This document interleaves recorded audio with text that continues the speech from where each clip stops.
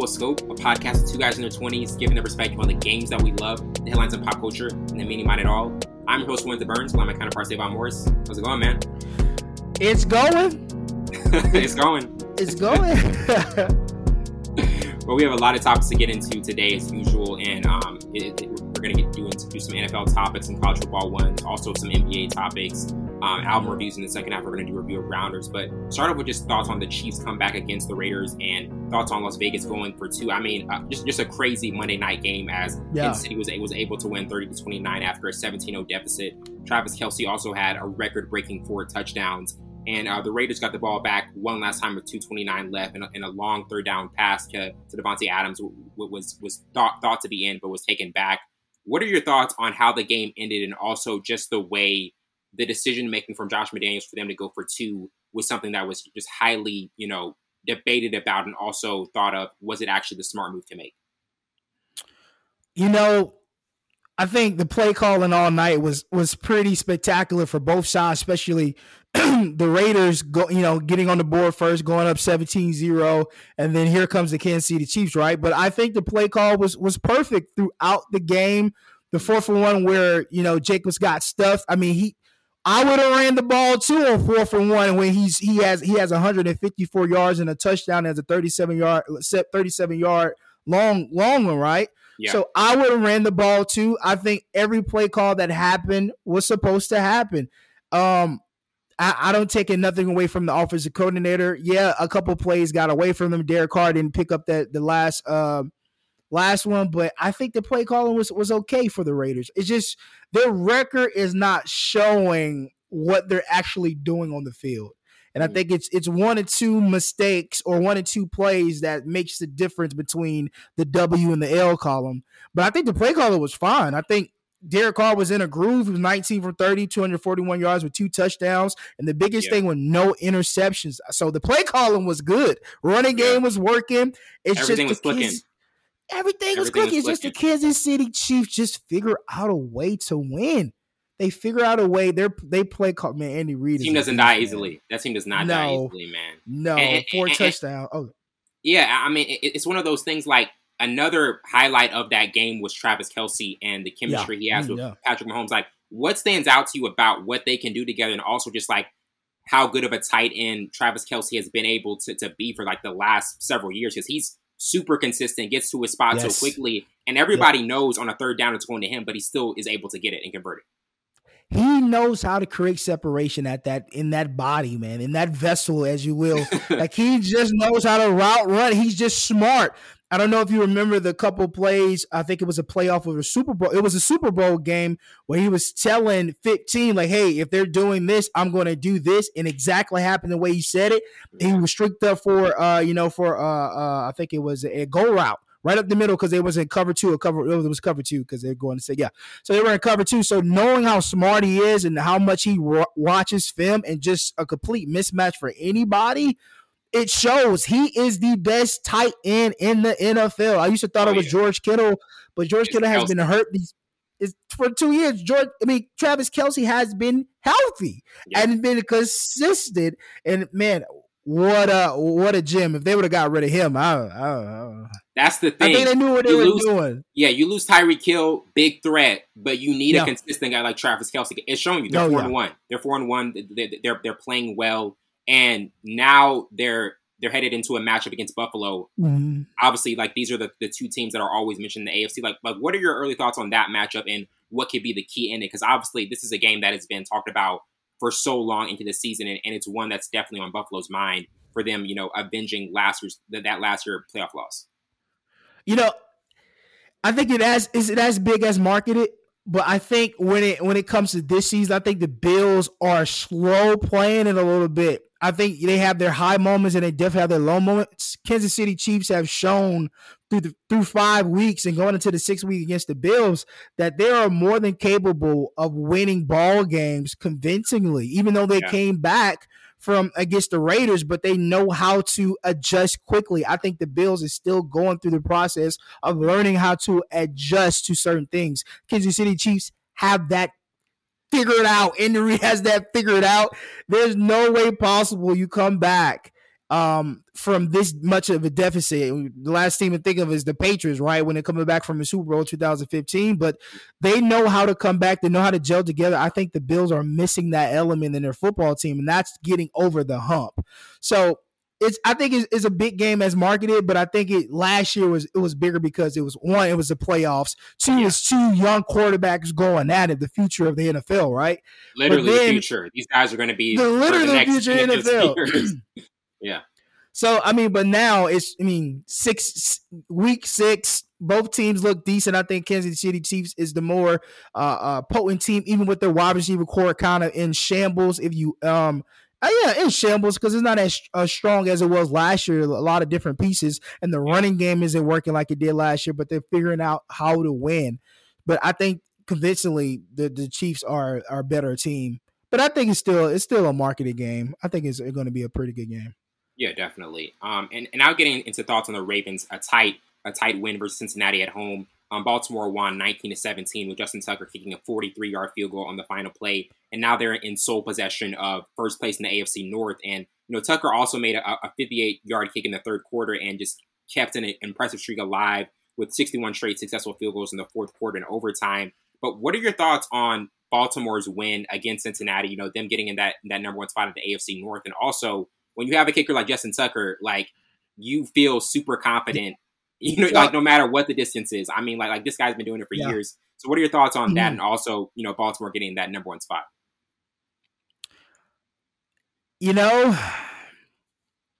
Baltimore got to figure out something different. I love the win. Cincinnati hasn't looked like, a Super Bowl contender team from, previous year. But I still think they have, the goods to be that team, but it's a lot of changes from last year. Secondary is changing. Joe Burrow is not looking like what he used to be from the year prior, literally not even a full year removed from the Super Bowl. But I think Baltimore and the team, they're number one right now, but I think they got to figure out another way how to win. When your tight end is the most targeted wide receiver, not even wide receiver, he's a tight end. Yeah. When he's getting the bulk of the reception and the offense is going through your tight end, you gotta find a way to get the ball to your wide receivers. You have if it screens, whether it's reverse plays, trick plays. I know Lamar Jackson is a phenomenal quarterback, dual threat quarterback, and more dominant when he's running. But you have to find a way to get the ball into your wide receivers' hands to take away from the tight end, because eventually. I know Mark Andrews is a mismatch, but eventually they're going to figure out a way to stop him. And then where are you going to go? The running game, you don't want to get Lamar Jackson hurt. He's in contract year. They have to figure out another way to win, is what I'm saying. Definitely have to switch Not taking anything from Lamar. Yeah, they got to switch it up because we all know who's going to get the ball 95% of the time. It is not the running back. No. It is not the wide receiver. It's Mark. Yeah.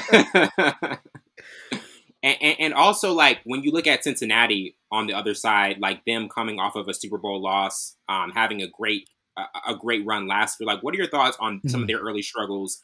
And is there another team that's struggling so far in the NFL that you are kind of surprised at them having a slow start?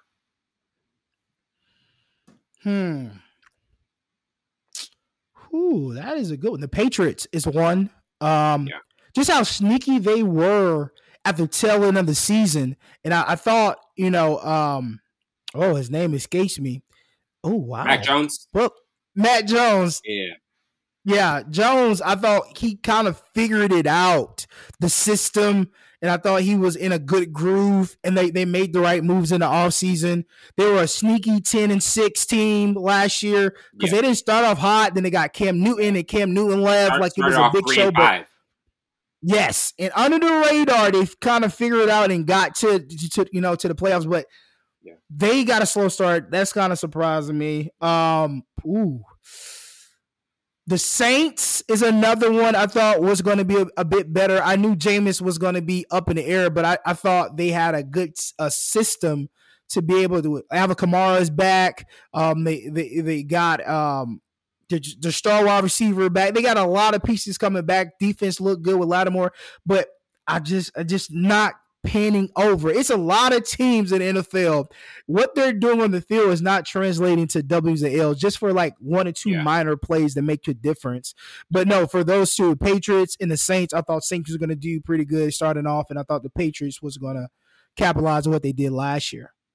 Yeah, absolutely. And now getting into the Cowboys winning versus the Rams, and thoughts on just how the matchup versus Philly in their next game.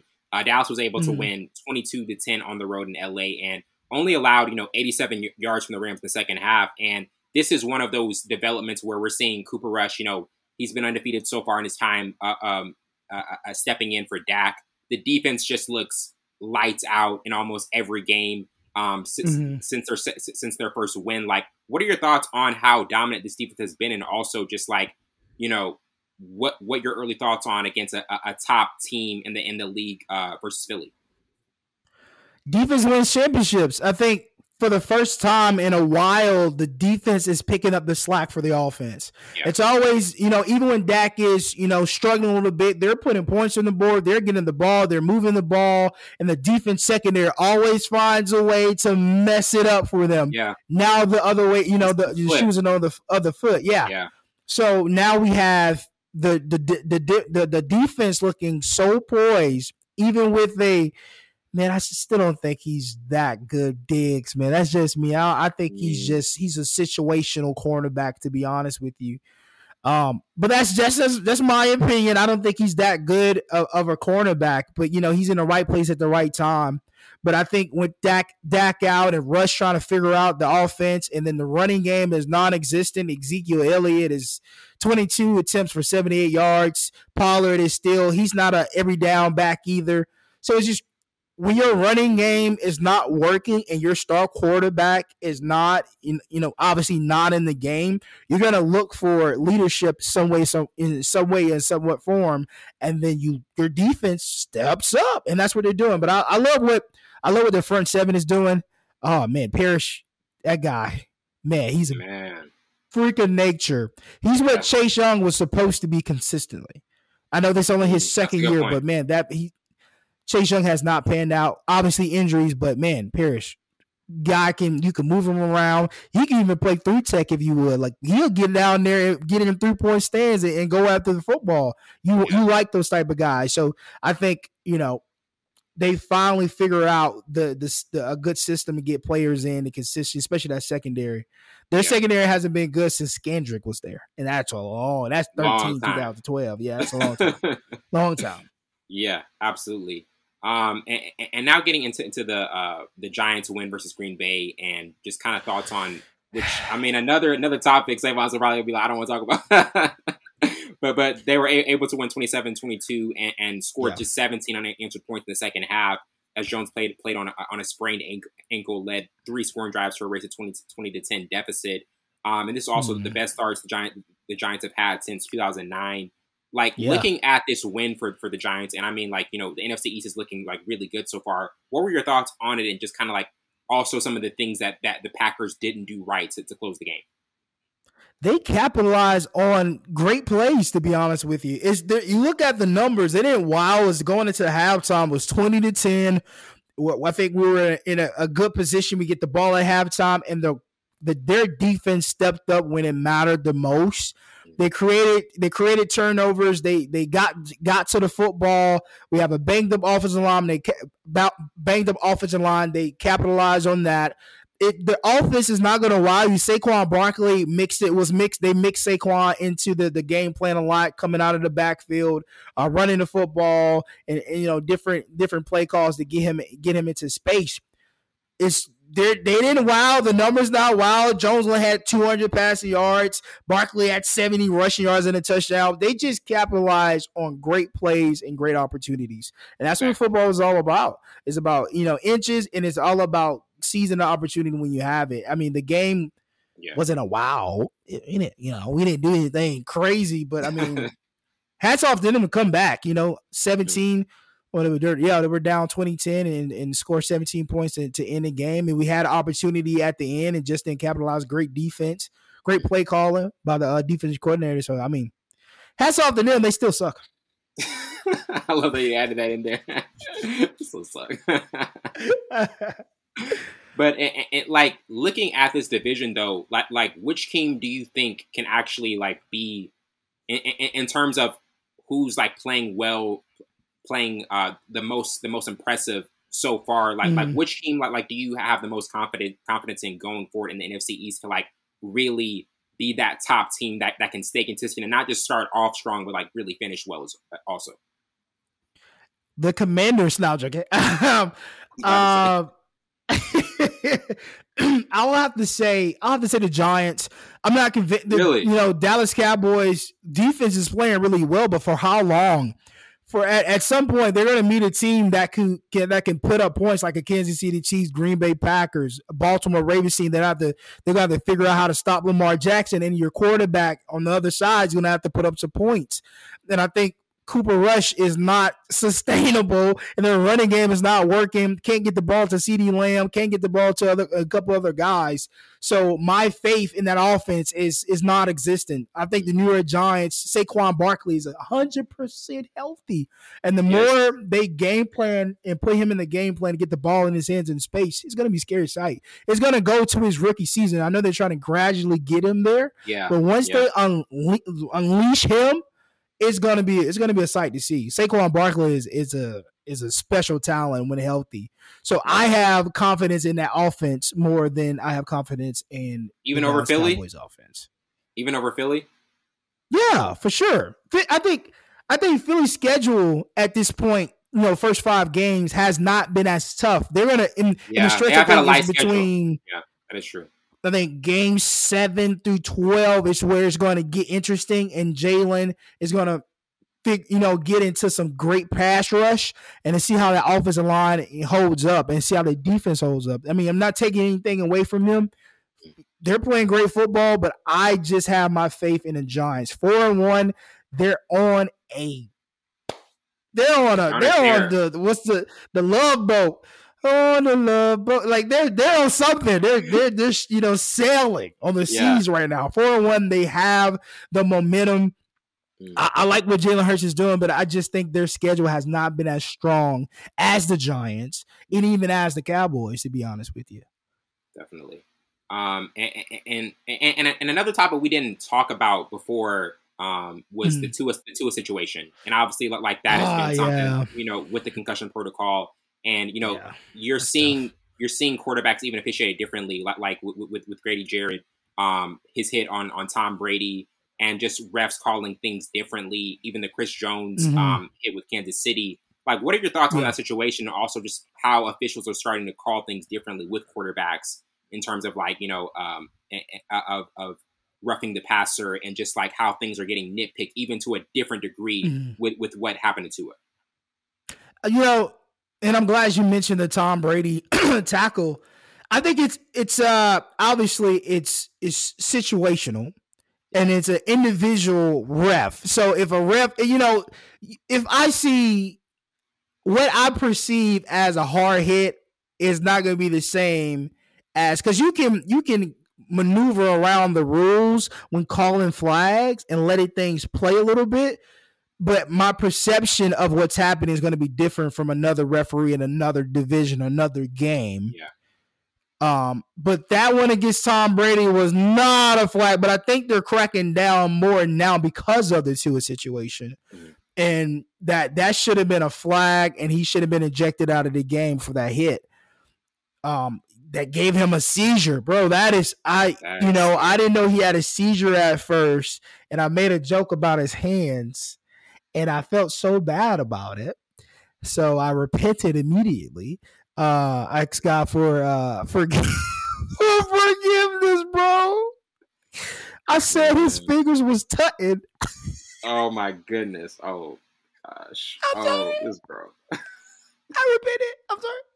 I repented. I did, but I felt sometimes I just have jokes at the wrong point.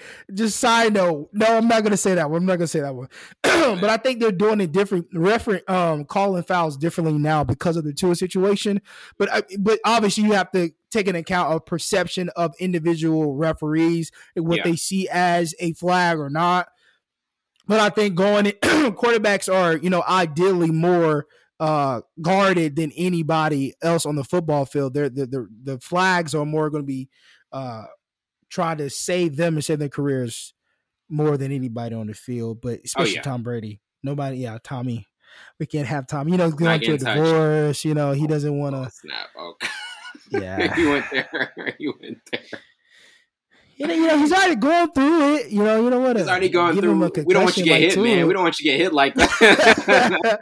We don't want you to get hit like Tua did, which is so sad, man. Oh my gosh, which is terrible. If I were him, I would take a long. That's the thing. Long hiatus. Yeah. That's a lot of people are saying. Like, if they were Tua, I would put it up for a little bit. Don't even think about coming in any time in the near future. You got your guaranteed money. I hope you put that back. I hope you didn't splurge, and you're fine for X amount of time. You don't have to play football anymore. You gave football all that needed from you, from high school, from Alabama to now. You don't have to prove anything now. You are like, what's the word I'm looking for? He's not. He's not solidified. We give him a pass because of the situation that happened. Oh, he's definitely not solidified. Oh no, not like that. Not like that. You're taken care of for a little bit. Not definitely. He's He's not in that. He solidified college football. I think he should. He'll be in the college Hall of Fame eventually. A lot more to prove. Yeah, a lot more to prove. But I think he definitely gets a pass because of the situation. So for him, like Andrew Luck did, I'm retiring. Oh, yeah. And that was one of the smartest moves. And Andrew Luck knew. This is the right time to step out. I don't need to stay here anymore. Yeah, definitely. Tua needs to do the same thing. Absolutely. And now transitioning to college football, with just thoughts on Alabama's close win versus Texas A&M at home. Jalen Milroe led them to a 24-20 win. And without a Heisman Trophy winner, Bryce Young, they needed 2 late stops from Will Anderson Jr. and the defense. And looking at this matchup for Alabama, and the past few years, last year at Texas A&M beats them. This year they get pushed to the brink again. Like, what were your thoughts on how they were able to get through this without Bryce Young, and their defense kind of like stepping up at the necessary points in this game where they really were getting pushed to the brink? Oh yeah, man. Hey, this game was a doozy. I was at the edge of my seat the entire time. You could tell the difference, first and foremost, between Bryce Jones and Milroe. You could tell the difference between the two. Decision making and the clock going off in your head as a quarterback. The internal clock. That internal clock going off because he holds the ball a long time. And he has in that game, he had a 70-yard run. So I think he's trying to be a pocket passer when he's like Lamar. He has the ability to zip it. We saw a couple plays, especially on that slant going to the end zone. We know he can sling it, but you hurt teams a lot quicker and more impactful with your running ability, especially when you should be out of the pocket. I think that's the difference between him and Bryce Jones. Decision making and that internal clock saying, "Okay, I got to get out of here. I got to help my offensive line because they can't hold it." But man, what a game! That last play I thought was a pass interference. I did. I kind of thought so too. He had him hooked. Yeah. But I think if they called one before, and I think that should have been one too. But what a game, man! The defense stepped up, but Texas A&M had the opportunity. If that play was called, if that pass interference was called, oh boy. Yeah, and they would be heading into Tennessee with the loss. Like that's different. That's so different. It would be drastically different. And now getting into UCLA's win versus Utah and thoughts on this matchup, because they win by 10 at home. Thompson Robinson passed for 299 yards and 4 touchdowns while also running for a score and leading their first 6-0 start since 2005. Like, what are your thoughts on them? Getting to this really strong undefeated start, and also this particular performance that they had against a pretty good Utah team.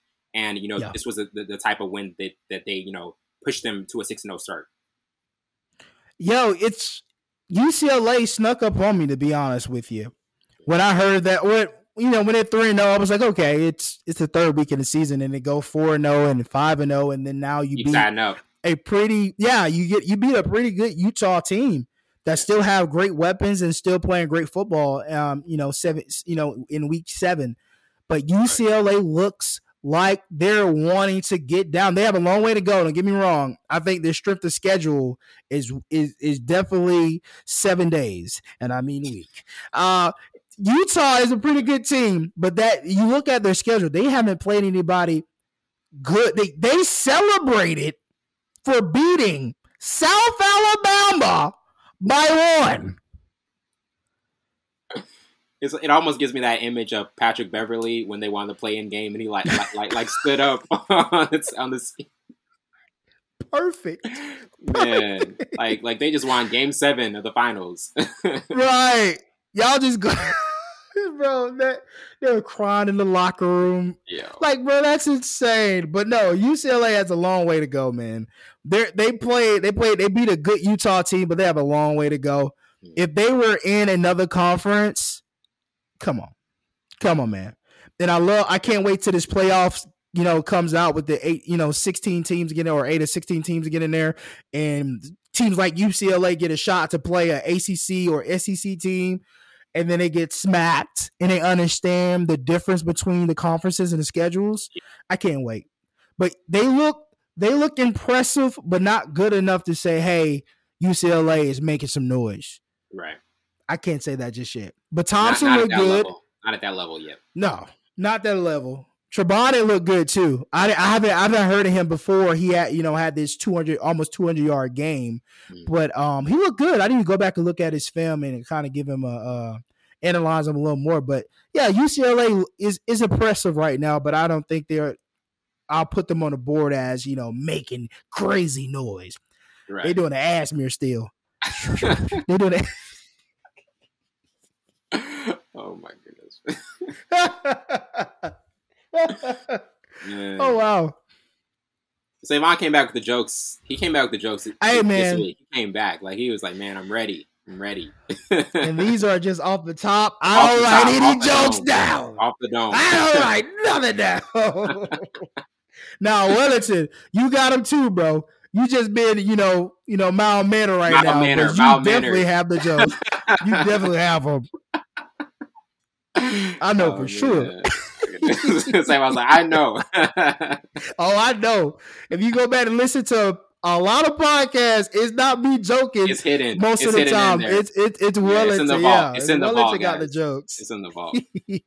And now getting into like most intriguing Week 6 game, like the one that's so clear that stands out to me is Alabama Tennessee. Like it's the one. Like I really like we talked about. We want to see, can Tennessee actually show they're a legitimate contender? Like, can they actually prove themselves and show that like they're for real? And also like the question of, will Bryce Young be back for this game? Like there's just so many circulating questions around this, and it being at Tennessee, I think is going to be very intriguing. Like, to you, is there another game or maybe that one that you kind of find the most intriguing? Well, for Alabama and Tennessee, if Bryce Jones is back, it's going to be a different ball game. They're not going to be able to game plan for him. I know they're trying to put in like, okay, if he's there, but if Bryce Jones does play, it's going to be extremely different for that defense to do anything, because the running game is going to be there. And if Milrose plays, I think it's going to be a difficult game for that defense, because they run heavy offense. It's a run heavy offense with Milrose in there, and it's just with Bryce Young, they can kind of become more predictable at times. Well, I think Bryce Jones has sneaky speed too, but he just doesn't have to use it because he's so poised in a pocket. Absolutely. He has those intangible things like that internal clock. He knows in the back, like, okay, I got to get it out. He gets the ball out fast. He's similar to Tom Brady's snap, get it out. And getting out of there. If he has to run, he's strategic. He slides. He does all the right movements to be careful as a starting quarterback. But I think Tennessee does have a shot. I'm not taking anything. I think their offense is really, really good. But I think Alabama, if Bryce Jones plays, is going to be a different ball game. Way different. It's hard to game plan for him, especially if the running game is working. But The second game I'm looking for is Clemson and Florida State. There you go. This game is always a good game. Yeah. Florida State they're 2 losses back to back. You're going against the number 4 team. You have an opportunity to punch them in the mouth. If Florida State beats Clemson, ACC is going to be in some uproar. And that's just they'll be 5-2. They'll have an opportunity to still win the ACC championship. So it's going to be, I think the game is going to be interesting to say the least. I think Florida State, ACC will be wide open if Florida State wins it. It will be wide open. Yeah. Like they will. Yeah. Wake Forest. I mean, not Wake Forest, but teams like Wake Forest is like challenging teams. Florida State, Clemson kind of struggle with Wake Forest, and Florida State is an 0-2, going on a losing streak. So can they break that losing streak? I'm looking forward to this game. I'll be watching even though I don't like Florida State, but I'm intrigued by it because, hey man, it's ACC. That's the second football. Best conference in college football. I mean, they're up there, man. When you look at it with what Clemson, the run Clemson's been on, because for almost the last 4 or 5 years, they're in the Final Four. They're in that playoff conversation. So it'll definitely be interesting to see how that plays out. And now getting into the NBA, and I mean the main topic of conversation everybody's been talking about with Draymond and Jordan Poole, and just thoughts on how that will affect the Warriors' chemistry and just the future of Draymond with them. Like after the extremely heated practice ending in Draymond punching Jordan Poole, he offered a public apology and announced to step away from the team indefinitely. Recently, today, Steve Kerr addressed the media about Draymond being fined but not suspended and being back for the final preseason game Friday night. Like, what are your thoughts on the situation and just, how it possibly affects Draymond's long-term future with the Warriors? Because there is this conversation about, like, Draymond's at the latter end of his career compared to the front end where he's more athletic and that quicker facilitator. And you also have a player like Jordan Poole who's extremely young, stepped up when Klay Thompson was out, and is going to get a big contract. Like, what are your thoughts on how that situation unfolded and just like where it puts the Warriors' chemistry at? I think out of all the organizations, the Warriors have the most loyalty for their players. And first of all, that footage should never have leaked. Never. It should have been we should have heard about it, but not seen it. And I think it escalated. That's the most impactful. Yeah, exactly. Because you see when what's his what's his name? Jimmy Butler. When he went off against the Timberwolves in practice. Oh, Timberwolves, we Minnesota. Never saw that footage. Yeah. That's the way it's supposed to be. I'm not saying that. I mean, we're men. Things happen. Fights happen. Whatever. But it should never have leaked to the public. It should have been held internally, and then let's go on with our business. Let's find them. Because I think Draymond has given so much to this organization. Yeah. Now he doesn't have the big numbers, but his role is very important in his organization still and for that basketball team still to this day. And I just think of how they did Andre Iguodala, like in his tail of his career, he was still impactful and he was well needed because without him in most of those series, I don't think they've been as even Sean Livingston it was a pivotal part coming off the bench for that team. So you look at Draymond, I don't think that kind of derailed him from getting the big contract, but I do think it's put on notice that there's tension on that basketball team, whether it's for the contract extension or Jordan Poole's acting different or Draymond is in his feelings or whatever the case may be. Now we know there's tension to this, we thought, perfect basketball team that did no wrong. They had great chemistry. Yeah. That like we're always talking about the Warriors have this perfect culture and not saying that they don't have a great culture because obviously like they do, but it's never perfect. There can be cracks within the system. There can be things that because internal feelings will eventually come out. When there had to been something with Jordan Poole and Draymond because there have been talks about them going back and forth, but never to that extent where Draymond literally lost it and just could not, keep his composure. So there's definitely I would say there's cracks within the system, but it doesn't take away from them still having a great culture. Mm. Yeah. And now getting into Victor Wembanyama's potential, just thoughts on the hype he's building early. I mean, this kid right here, I mean, just looks like an amazing prospect from the jump. I mean, checks boxes, as we've mentioned, like the last few weeks with other players, but recently in front of 200 scouts and executives from NBA teams. Yeah. Scott Henderson's G League invite versus Wembanyama's Metropolitan 92 really just exceeded a lot of expectations, as Wembanyama just showed so much of what makes him the most high regarded prospect in years, with 2 extraordinary performances that included 70 total minutes. But what are your thoughts on him having, such a diverse offensive skill set, at its finest, and just all the hype he's building up? Because when you look at a player like this, it's not just talk. If you watch him, he literally matches all of everything that the press is building up about him. He's a freak of nature. Yeah. And not in the stature sense. He's like, I think LeBron said he's a alien, or just like alien. Yeah. The man is a unicorn. There's, at his size, the one that is even like remotely close to him is Kevin Durant. But even with that, he has a better skill set than Kevin Durant at an early age. It is amazing how he can put the ball on the ground, and how I think LeBron said this about Luka, how he has that slow pace to break down the defense. Victor has that same at 7 foot whatever. Literally lulls the defense to sleep. Literally lulls the defense. Yes, crazy. And then strikes when he needs to. He has sneaky speed. I can't say that today. Sneaky speed.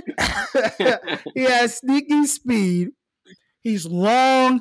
He's first step is he's already at the rim. He's just man. I can't wait to see him, because we all thought Holmgren was going to be Chad Holmgren was going to be exactly that. He's better than him. Forget that. I mean, this is the guy right here. Where did they make him? They made him in Scasatoni or something, or I don't know where they made him. They don't even make any more. He got to be the only one. I can't wait to see. I can't wait to see this guy play next year. I can't wait. I literally like whatever team gets him, and I mean whatever team, they literally just they hit the mark with that. They will literally not.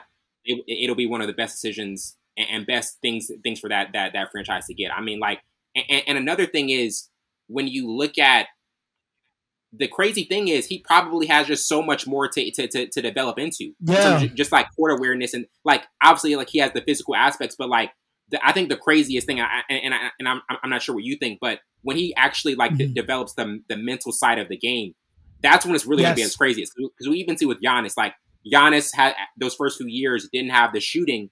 Then when he got the shooting, it was game over. And I think that's going to be the same with Wembanyama, when he actually develops the mental side of the game as well, because he has a little bit of that.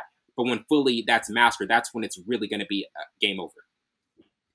And on top of that, the facilitating part, because he checks box, like you said, in other places, the mental capacity of the game, and then also getting his teammates involved, that doesn't change his game. Because Luka will get his teammates involved and it won't change his game. LeBron, Chris Paul, the list goes on, from guys who can do that consistently and effectively. So when he masters that, and he masters having the mental of the game, because he's going to go against other great ball players. I can't wait for KD to give him buckets, and he give KD buckets. I can't wait to see that matchup.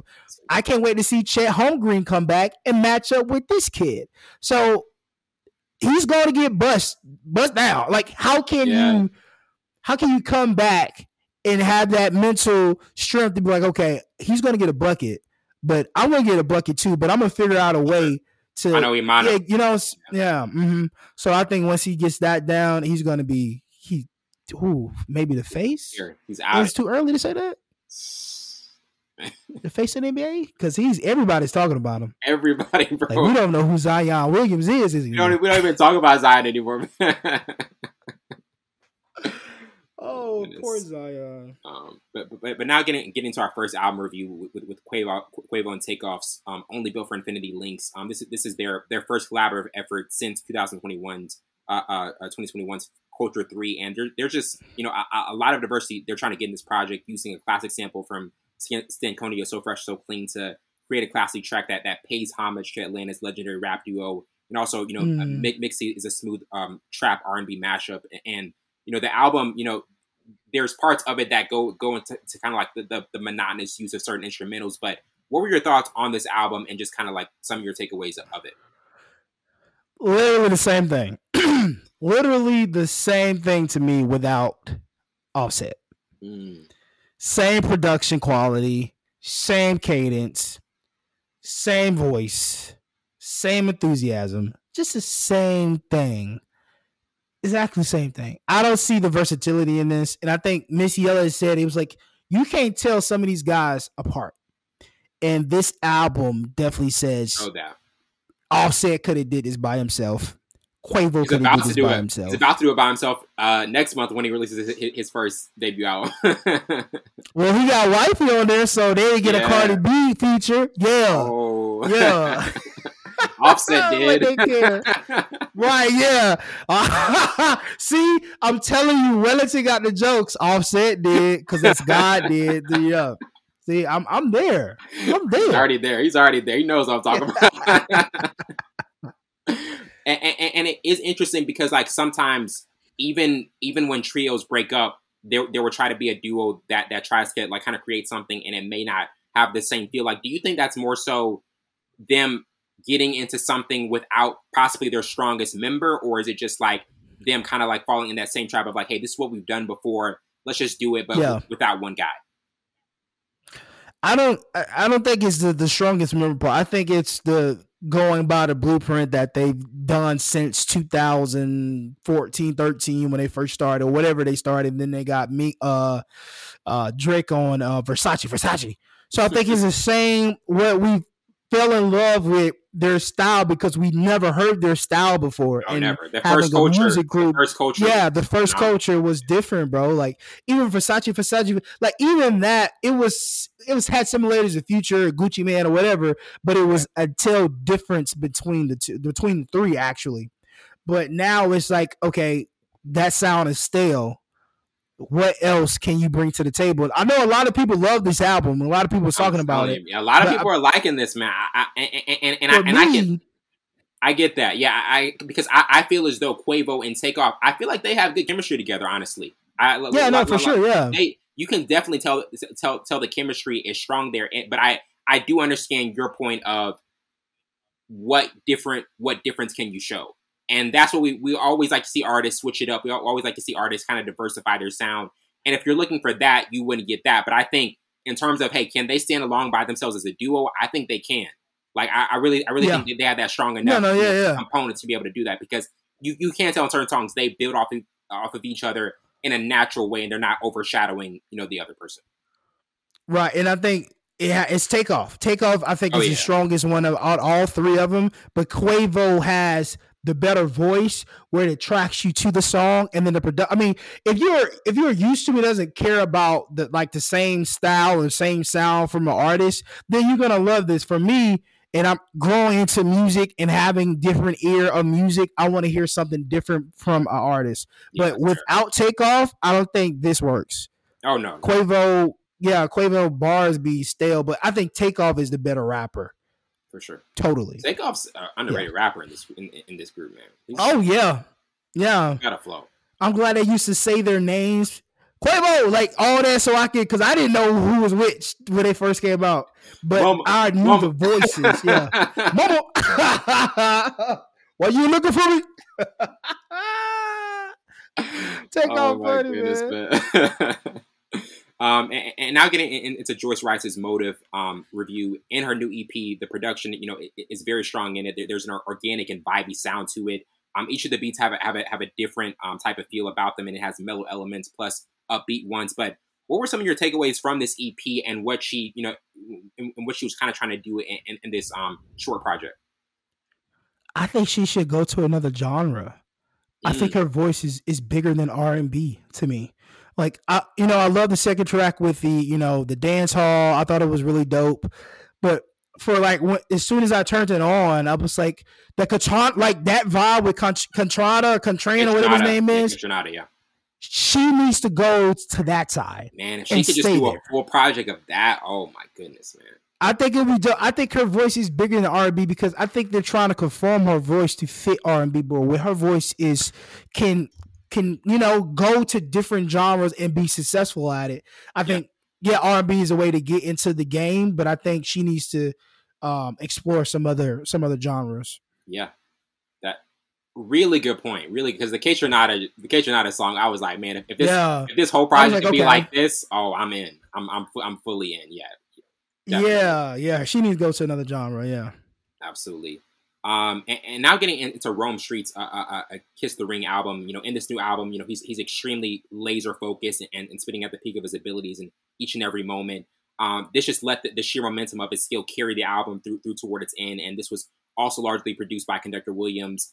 Man, I keep going back to this album, man. Like Rome Streetz is a really good MC to me, and I think every beat that was on it fit him perfectly. I think he's the ferocity that he comes with in every song. Like there was almost wasn't one song that I didn't like off this project. But what were your overall thoughts on this and just kind of like the total output in it?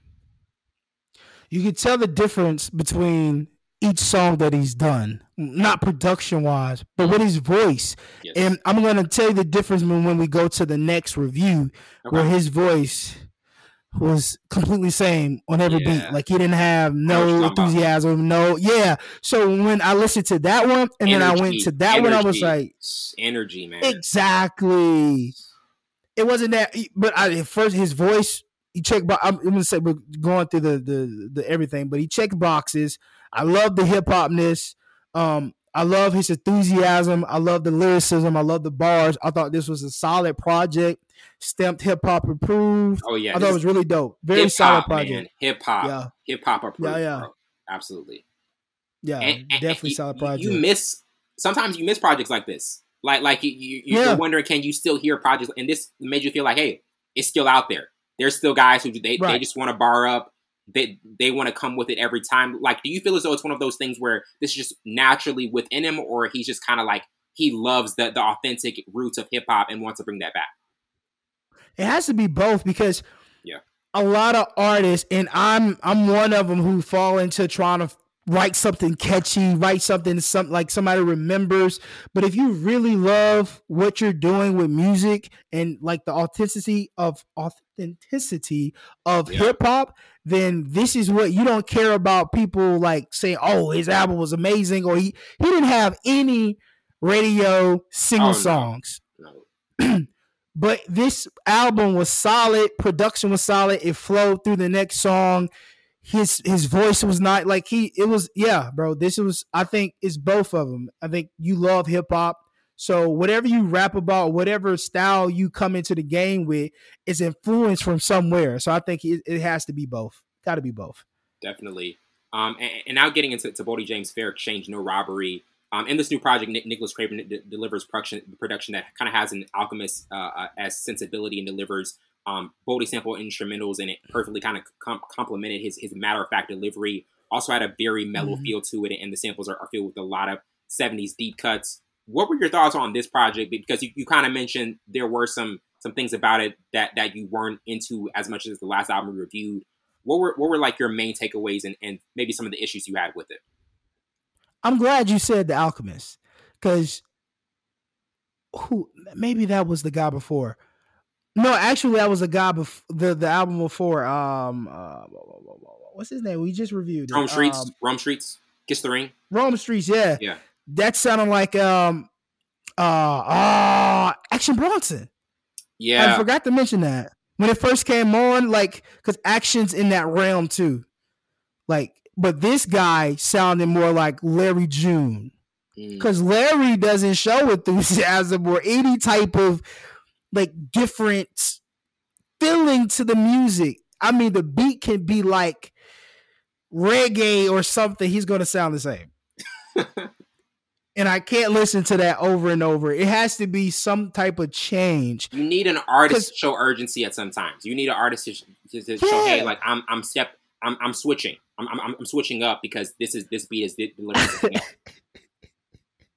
That too, bro. Or like, cause you're creating a story within the music. Yeah. And every story has a climax. It has, something that changes within the storyline, whatever, to keep you like, it's literally from start to finish. I didn't zigzag or nothing. I'm just gonna walk this pace with the same, even when the beat changes to the next song, thinking, okay, even what's the one in the songs? Even the feature he had on this track, and I'm like, bro, 0 Trey 9. Oh, okay. Yeah. Doo-wop was his, like, you could tell the excitement or just like the rush come in his voice when he's raps, and then it cuts to the other guy, and I'm like, bro, do you not want to be here? Like, did somebody make you come to the studio? Hey man, you gotta come, man. Do you not want to be here, bro? So it's like, it's literally the same thing throughout the album. I mean, it's not, his lyrics are good. He has some bars in there. Yeah, for sure. Yeah, but it's just like, and the thing is, like, I listened to this album before I listened to Kiss the Ring, and that made me like Kiss the Ring even more, because it just was one of those things where I thought, like, obviously, like Bodie is extremely talented, but there's just this level of urgency and just like heightened awareness that Rome Streetz had in the project, and it made you feel like this was a complete sequence project. Yes. The transitions were smooth. Everything was just like, hey, this is a full album, and that's what it kind of felt like. Mm-hmm. You got to have that element in there.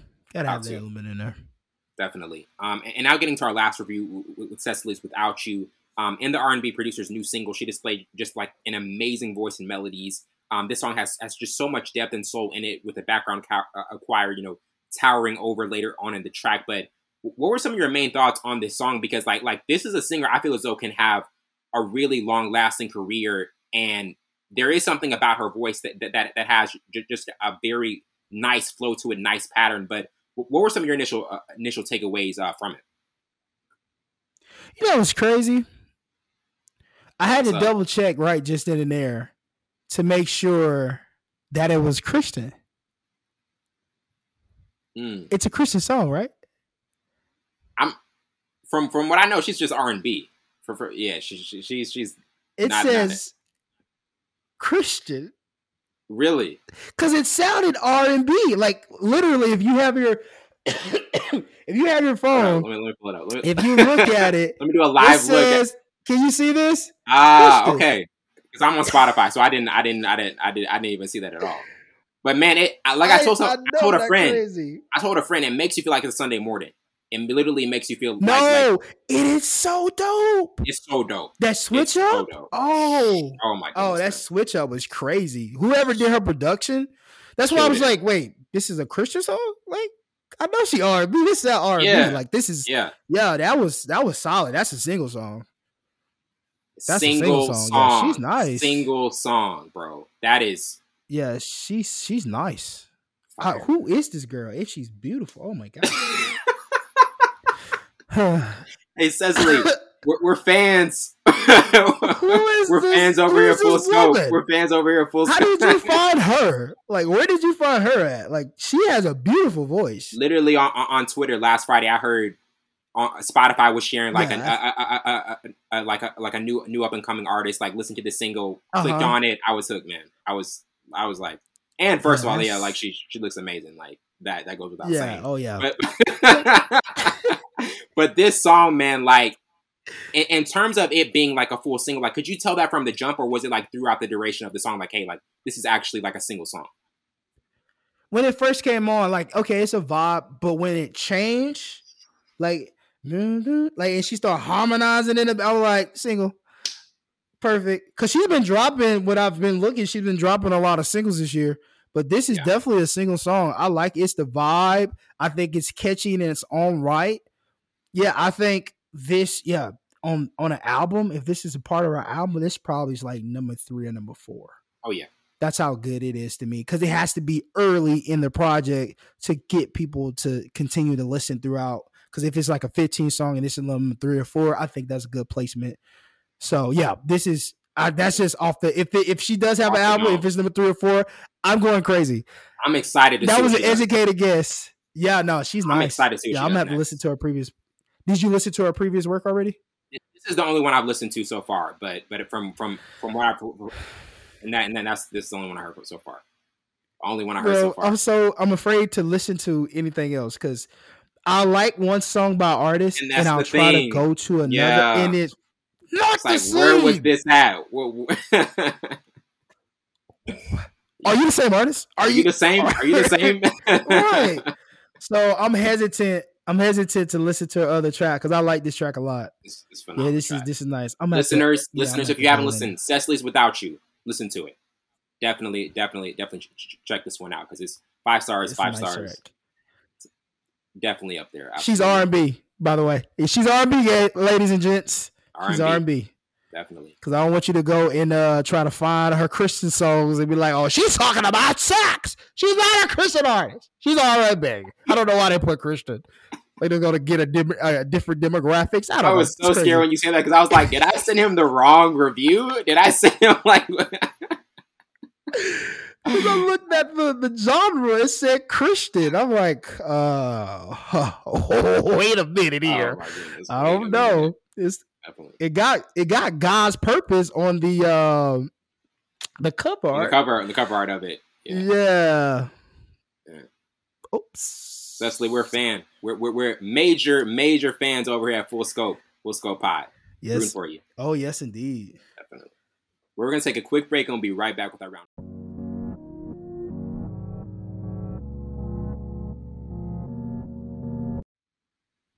Welcome back to the show, and now we're getting into our Rounders review. And to start off with the overview, Rounders is a 1998 drama film about the underground world of high-stakes poker, directed by John Dahl and starring Matt Damon and Edward Norton. The story follows 2 friends who need to win at high-stakes poker to quickly pay off a large debt. At a budget of $12 million, brought in $22.9 million to the box office, and had a 64% rating on Rotten Tomatoes. But what were your thoughts on this being, the type of film that was, extremely atmospheric and had performances that just really contributed to the movie's entertainment value? This has to be my top 7 for like gambling, casino, like 21. We have to review 21. Yeah, we gotta do that one. With I forgot the guy's name, but 21 was good, and I think this was good too, especially with Matt Damon, young Matt Damon. That's what I was about to mention, young Matt Damon. Yeah, very young. Yeah, I like the plot. I like the Yes, but yeah. I like this film, man. It just all the the scenes are replaying in my head as I speak. But man, just to see how this is a simplistic storyline, and they made it into something that was amazing, which is it. Sometimes simplistic is the best way to go. And then Matt Damon's his acting ability, just like even with Ocean's 11, 12 or whatever, and all the Good Will Hunting, all these movies, like these simple movies, like the other movie with his Ben Affleck that is Good Will Hunting. I'm tripping when he was in the bar, and he's spit it out like those little scenes, like just make the movie. And This is a dope film. I'm just going everywhere, Wellington. But I like this film. I like Matt Damon as an actor because he has so much versatility. And then the supporting actors in this film too were really dope. Like John Turturro, who's is really funny, and his brother is extremely funny too. He's on TikTok and stuff. But it has some other good actors in this too. I don't know. The dude that played Brucey, that's his brother. Yeah. Logan Charles, and he has a TikTok, and I'm like, bro, who gave this man a TikTok? Get off TikTok, Brucey. Get off, bro. and I mean, like another thing that I want to mention, like we've reviewed so many Matt Damon films, like looking at him in his younger stages of his career, like what stood out to you as he wasn't in that clear cut season form like that he is now, but what stood out to you back then in the 90s, like with this film and just kind of like where he was in his career back then? I mean, it just might sound obvious, but his ability to adapt to any role. This film wasn't not supposed to be what it was. I know when they first was like, okay, we got a movie and we got this young kid, Matt Damon. We're gonna put John in there. We're gonna put what's his name? John Malkovich in there because John Malkovich is a seasoned actor too. And I think he was seasoned before he got into this movie. But we're gonna put this together. We're gonna see what Matt Damon did. He's gonna be a lead actor, and then obviously I'm always forgetting Edward Norton. Edward Norton was seasoned at this point too because he played Fight Club and some other other movies. But I don't think they thought this movie was going to be as good as it was. And I think it's whole solely because of Matt Damon's performance. Yeah. Even him getting beat up was just convincing. Like, like he gets beat up good. Like, no, seriously, Matt Damon gets beat up good. It's a different level when you actually get beat up good. He gets beat up good. But no, he knows how to translate a character to the screen. Yeah. I think that's one of his biggest assets, but also him just being so versatile when it comes to Jason Bourne, from Jason Bourne to Good Will Hunting. I mean, yeah, man, the range is wild. It's crazy, it's a crazy amount of range. Mm-hmm. And now getting to our first topic, from 1 to 4 stars, what would you give it? To you, like, what would be your particular rating for this film?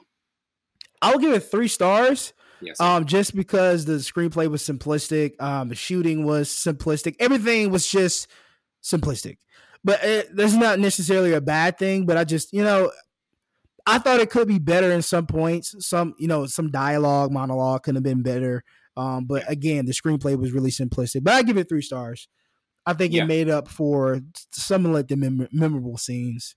Definitely. I would give it 3 as well. I mean, this film contained an intelligent and character-driven crime drama, and there was, effective direction, but it keeps you engaged throughout, and the tone of the film, adds so much to the atmosphere of it. Getting to favorite character, I personally would go with Mike McDermott because he really changes drastically throughout the film, as he proves that his poker prowess isn't relying on anyone else other than himself and really is an independent character throughout the movie. Like, to you, who was your overall favorite character in this one? Teddy KGB, baby. I feel like his character kind of solidified the movie because we all know Mike was extremely greedy. He was an opportunist, and I think KGB was a more opportunist than Mike was. So for him to go head to head and him finally to beat him, like convincingly beat him, I thought was really dope. And then just that, oh man, I can't wait till we get to the memorable scenes. But just KGB, man. Freaking Oreos, bro. Like, like Oreos that bad. Come on. And I mean, when you look at an actor like John Malkovich, who's been in so many movies in the past, like, do you feel as though this movie kind of needed that extra seasoned actor even more, since they were having like a young actor, Matt Damon, kind of like be in a film where he like you could tell John Malkovich, he kind of needed to be in that one to like actually show and deposit more maturity into the movie. Oh, for sure, because I think John Malkovich's characters are more so the villain or the antagonist most of the times. So he knows how to bring that to the screen really well. Yeah. I think Matt Damon being versatile and at that early stage of his career, I thought both collided really well and created great scenes and great friction within those scenes. But I think you definitely need a seasoned actor. He was not an A-list or a B-list. Well, maybe a B or C lister, but just the character development that he was able to bring to the character himself. That's a lot of characters in that sentence. Gotta do a word count for character. Oh, you just hear what you say. You have an out-of-body experience and just listen to what you say. Sometimes like, yo, I said that is a lot of characters. But no, I think it balanced well. You have to have a guy in there like Malkovich to balance out Matt Damon's acting ability, especially when you don't have that many A-listers or have any A-listers in the movie. Yeah, definitely. And now getting into most memorable scenes, I had No Limit Texas Hold'em, where we're sitting down at a high stakes poker game. Mike explains how to play No Limit Texas Hold'em. Also, Ace is full. Teddy reveals a higher full house, beating out Mike in a high stakes game of Hold'em. The judges game where Mike impresses, at all at the judges game when he helps Abe take down the pot. Destiny chooses us. Abe tells an anecdote to Mike about following one destinies in life. And the sheriff's game, when Worm gets caught for cheating at the table, and there's nowhere to run and hide for Mike. And also another one I had to mention was Johnny Chan for one hand at a table in Atlantic City. Mike takes down the great poker player Johnny Chan on a pure bluff. But there's so many scenes, like so many memorable scenes in this movie. Yeah. What were some of the main standouts to you in this one? You named, and once again, Wellington, you are phenomenal at naming and bringing the great scenes to light. Everyone you said were amazing. The one the judges and the lawyers in that game. The one he beat KGB and he figured out his telltale sign with the Oreos. KGB, that's the further the scene. KGB actually like. Go. He was born like, yo, yeah. But you named all the scenes, but one of the final scenes with him playing KGB, I thought it was one of the best. Just one of the best. Attention to details, knowing who you're going against, knowing the mistakes that you did before, because KGB been him before. Yeah. So yeah, I thought it was all those scenes you mentioned, and then that one stood out to the most to me because he finally beat him, finally met his match. He beat him. Yeah, so that was a good scene. Definitely. And now getting to most memorable quotes I had. It's not about pride or ego. It's only about money from Mike. In my club, I will splash pot whenever I please from Teddy. You act like you're the only one with my ambition from Lester. Just think of it as a business decision. He just got out. Let's put him on a plan from Mike. Also, I watched the cards, but I also watched the player react to the cards, which I thought was a really fascinating quote because it showed the psychology behind the game and what Mike was actually being able to read in the players. And then finally, rule number 1: throw away your cards the moment you know they can't win from Joe. To you, like, were there any like standout quotes that you kind of thought were like the top tier ones in Rounders? Oh, everyone's you named, especially the banter between, I guess you say his voiceover when he's playing KGB about it's all about money. I can leave now, even with the Grammy KGB and halfway payback. I think his name was Petrovsky. But the one that stood out, the one that stood out most to me, and I think he was talking to Joe. He was like, "Why do you think the same 5 guys make it to the final table of the World Series or the poker every year? What are they, the luckiest guy in Las Vegas? It's a skill game, Joe." So going in, Mike is extremely intelligent when it comes to counting cards and playing cards. He's just greedy. He doesn't pay back his stuff. So that really sums up the beginning and the end of the movie because he learned from his mistake. Well, actually, no, he didn't. Well, I just killed my whole point. He did not, because he literally just said it's about money. I can leave now and pay back, but never mind. Willis, he didn't learn from mistakes. That was the whole premise. Moral of the story. Moral of the Rounders movie. He didn't learn from his mistakes. He did not. But at least he won. At least that's the number one thing. That's the number one thing he won. Well, literally, I just, that was a folly on my part. I really was giving him, a praise. He changed the beginning of the movie. No, he didn't. He stayed the same. He stayed the exact same. He was greedy. He should have got out what he can, but I mean, whatever. And now getting into what did you kind of like the most about this storyline? To me, just how it recreated the suspense of playing the game and included the details and the skill as well as the luck that's involved, because there is just so much psychology that's going on in a game of poker, and just think like it's a thinking game, and you really have to outthink your opponent in it. Like, what were your like what particular element of this storyline did you kind of like the most? I like the way.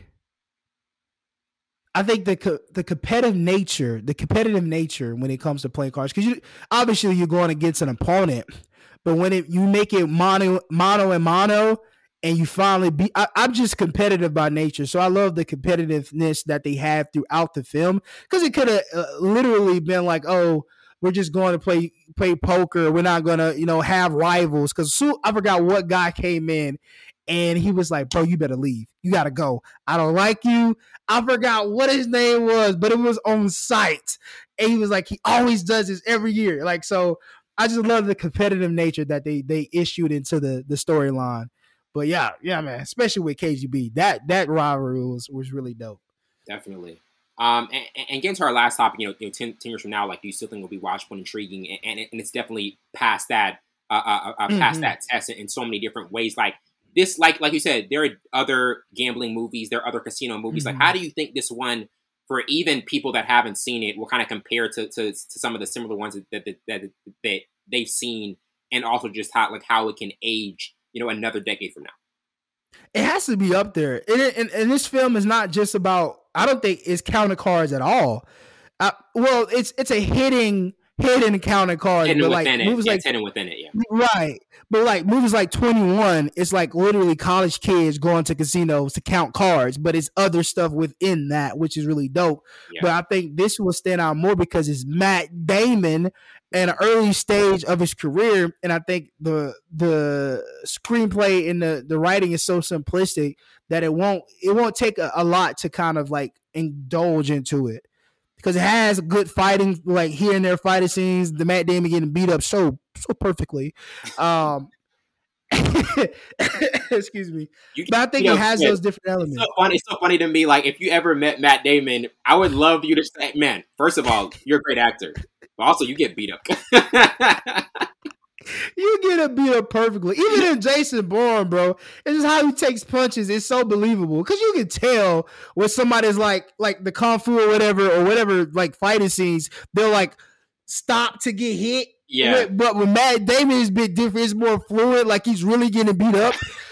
So it makes me think, like, is he really telling the people to beat me up? Like, bro, make it realistic. Punch me in my face. Actually do it. So he gets beat up really well. It's very believable. Very. But I wouldn't tell him to that in his face because I've seen him blow up on camera. Oh, and, yeah, he gets heated. I like being in a fight, but Matt Damon knows more than I do, so I don't want to get punched in the face, Yeah. Or do I can sue him? And then you show up in the headlines, co-host of Full Scope Podcast. I'm gonna be in a neck brace and all, bro.